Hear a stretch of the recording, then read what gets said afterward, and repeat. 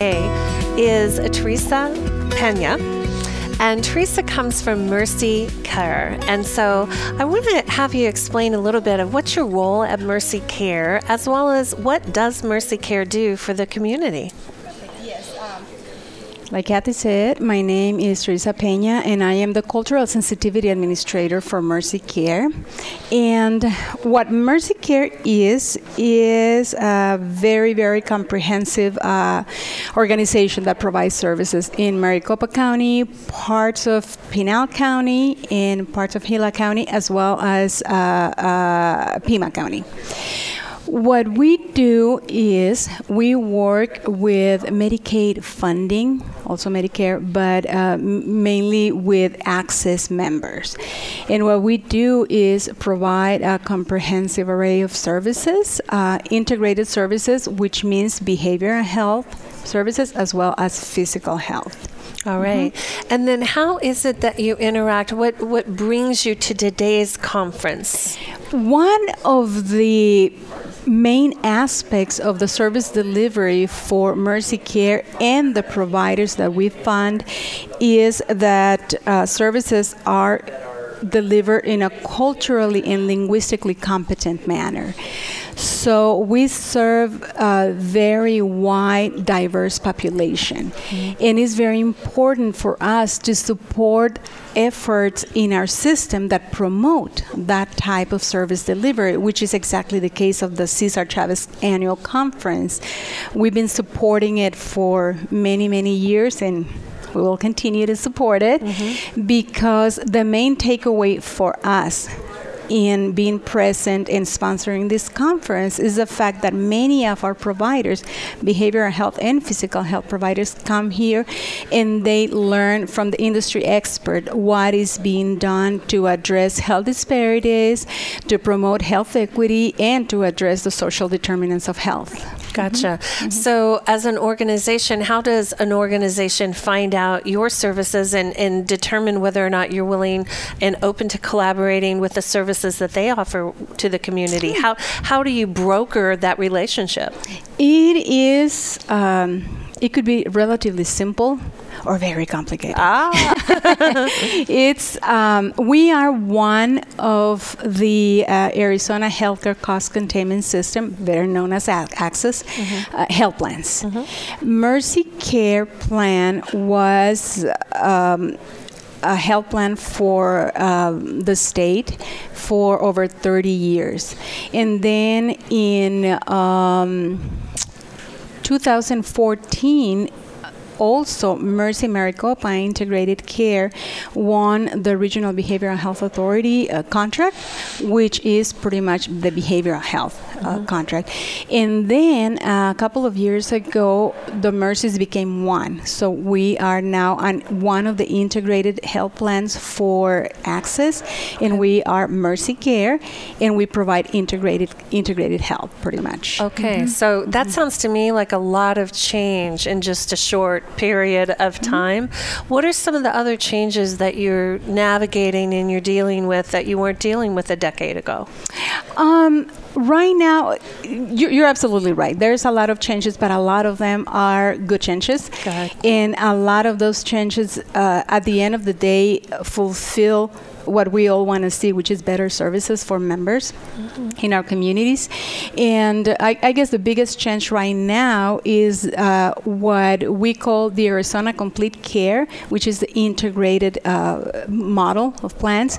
Now we have 7 in the Phoenix metro area. We are one of them. We are the only one that has the smaller contract that is what we used to call the REBA, which is the behavioral health for individuals living with a serious mental illness. But I guess to answer your question, one of the biggest changes is that there is more health plans that are providing integrated care, really, you know.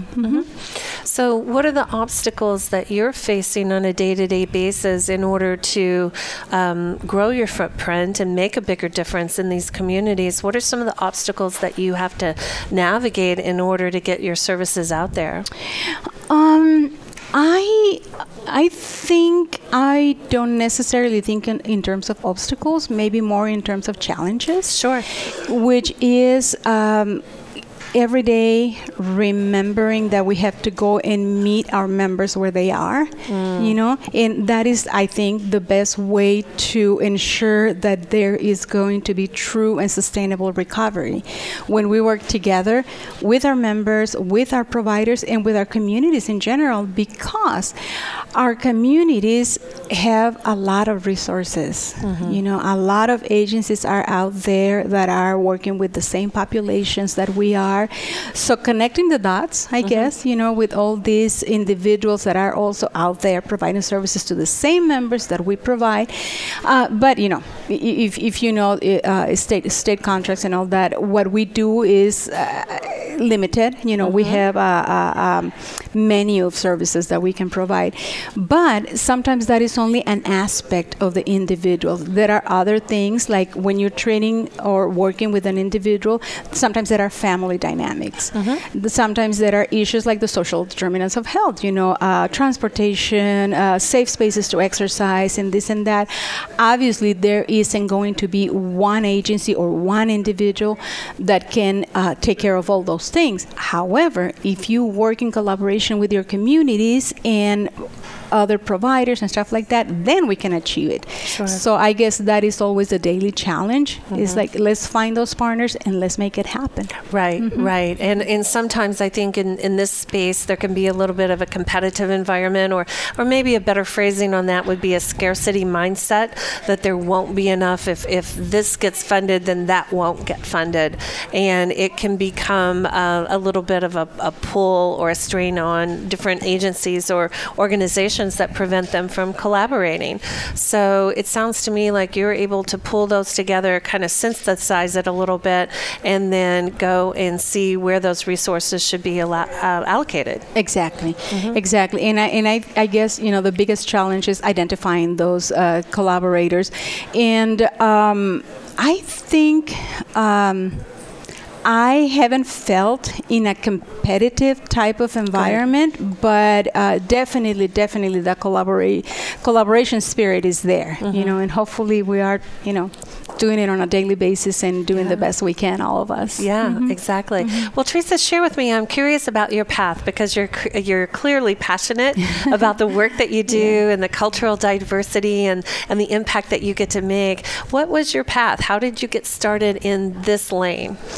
As a counselor, really, family counselor, and then I did substance abuse counseling for a while, and then the opportunity to work directly with diverse populations came. I took it, I did it, I loved it.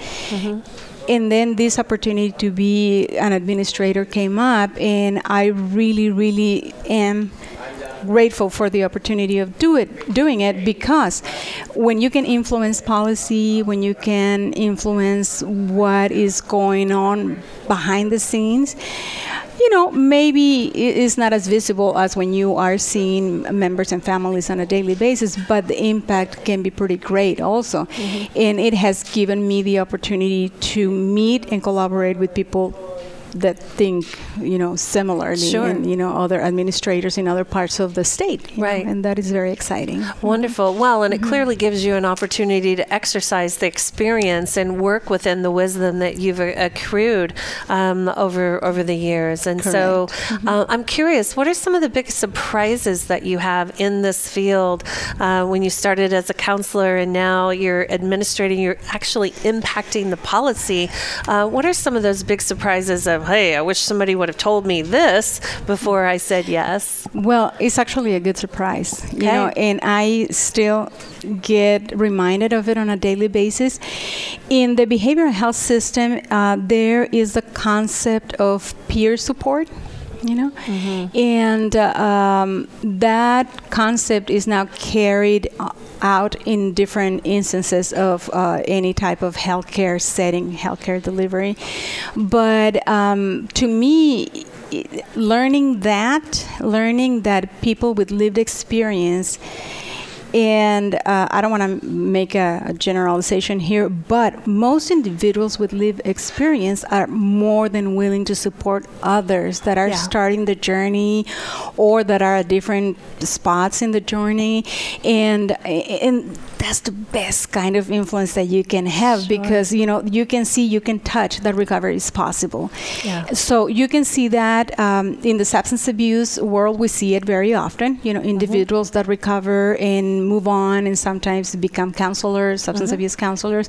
But in the mental health system, individuals that live with a serious mental illness that achieve a level of recovery where they want to go out and support others, and that is beautiful. That is something that always motivates me to keep going, because we have tangible proof that working together works, and that peers are an incredible support in any system. And I've actually seen that play out quite beautifully in the Climber leadership seminars, where Terros has worked with us for about 8 years now, and many of the team members from Terros Health were once patients or clients of Terros, and now they're walking in after their peer training program and education and certifications that come through.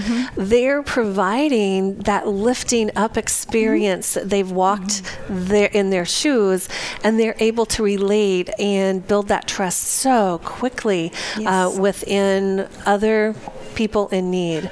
So it's so dynamic. Another excellent example of that is individuals involved with the criminal justice system. And when there is somebody waiting for them to start that journey after doing whatever they needed to do or taking care of whatever they needed to take care of, and then taking that opportunity and just going, so when you have a peer, when you have somebody that knows what it's all about, it presents a totally different future. And it makes sense that it would work so well in integrated and behavioral health, because it works in business.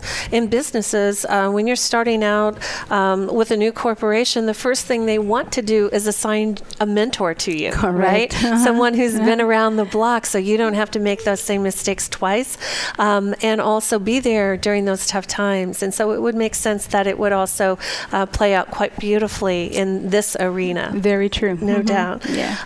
So one of the areas, because this can be a tough field to work in and to excel in, but also not get burned out in, how do you coach folks to address compassion fatigue and get themselves out of, maybe first explain what is compassion fatigue for listeners that aren't familiar with that term. That is very common on the helping professions, because and I think everybody can relate to the example when somebody's caring for a disabled individual or an older adult, or that type of thing, that sometimes you become so involved that you start to forget about taking care of your own needs, and maybe not your immediate needs, like food and hygiene and stuff like that, but other things, like your own mental health, your own wellness. I feel personally very blessed to work for an agency where wellness is at the forefront of everything we do. So Mercy offers a very, very wide variety of activities where we can take care of ourselves. Very accessible gym services, groups, meditation, mindfulness, wellness.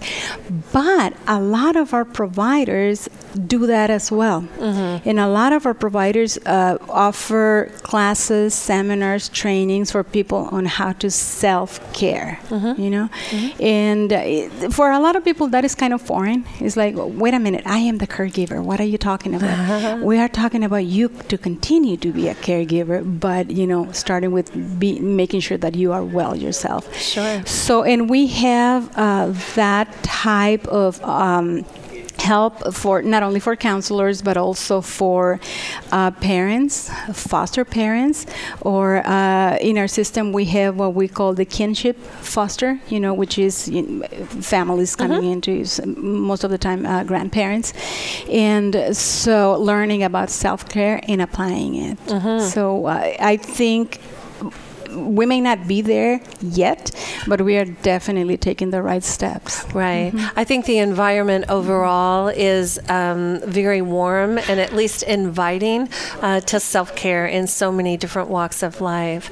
Correct. So we have a blessing today of being on this beautiful Arizona State University campus west in Glendale, and it is lovely. What message might you want to share out with some of these students that are walking around and they're taking their behavioral health classes and their psychology classes, and they really have a burning in their heart to make a difference in the world? What would be some wisdom that you would impart to those students? Definitely participate in events of this nature. Luckily, at least in the conferences that I'm involved here in Arizona, most of them have a discounted price for students, if not free. Cesar Chavez, by the way, is totally free. Thanks to the sponsors. So, and I hope, thank them from the bottom of my heart, so they keep supporting us. And so that way we can ensure that students in the behavioral health realm take advantage of those things. There are other conferences that also call for poster presentations for participation. Students go and learn. Talk to these people that have been doing this for decades, and get a little bit more aware of what's going on, of what some of the barriers are, but also some of the successes, because I think we nurture from that. It's like that when we hear success stories, it's like that motivates us to keep going and to know that sí se puede. It can be done. It can be achieved. So let's do it. Yes. So, beautiful. Well, I could listen to you all day long. I can talk all day. Well, is there a particular question? Is there a message that you want to make sure that before we wrap up today, that our listeners do hear about the initiatives that you have, a topic that's on your heart that I haven't touched on today? What else would you like to share? Invite people to visit our website. And we are at www.mercycareaz.org. And we have tons of information right there. And if you give me a second, I will also love to thank Terros, because they are the main sponsor of this conference, and they have been for 15 years. And I am incredibly grateful to them, to Peggy Chase, their CEO. She's amazing. And everybody in the team and everybody in the organizing committee, because taking this message is very important. It doesn't get old. Quite the contrary, is very, very necessary so we can reach our communities, our young people, our anybody and everybody. So, and I thank you guys for the opportunity to talk to you guys. Of course. Well, and I'm glad you mentioned Peggy's name. I had a chance to chat with her recently, just a few interviews ago. And someone asked me before she interviewed, who is that? And I said, well, she's the president and CEO at Terros Health. And Peggy's is a numbers lady. She was trained as a chief financial officer. She knows her numbers. She knows how to slice and dice a matrix. But just as importantly, she's a people person. She is. So that combination of numbers and humanity and compassion, it's hard to find, and I can't think of a better person to be running this organization and really expanding the footprint in the community to make a real difference, because Terros is changing lives. They're not just inspiring, they're changing lives and saving lives. And I'm going to tell you a trivia about Peggy. You can ask her about any aspect of this conference and she'll know it. Oh, I know. Because she's involved in every detail. So, and that is awesome. Yes. And she's also a phenomenal delegator. I'm learning how to delegate better when it comes to just watching Peggy in action. So, Teresa, thank you so much today for coming, sharing with us about Mercy Care. I love the fact that the word care is actually in your organization's name. And thanks for sharing your wisdom and your gifts with us today. Thank you very much for your time. My pleasure.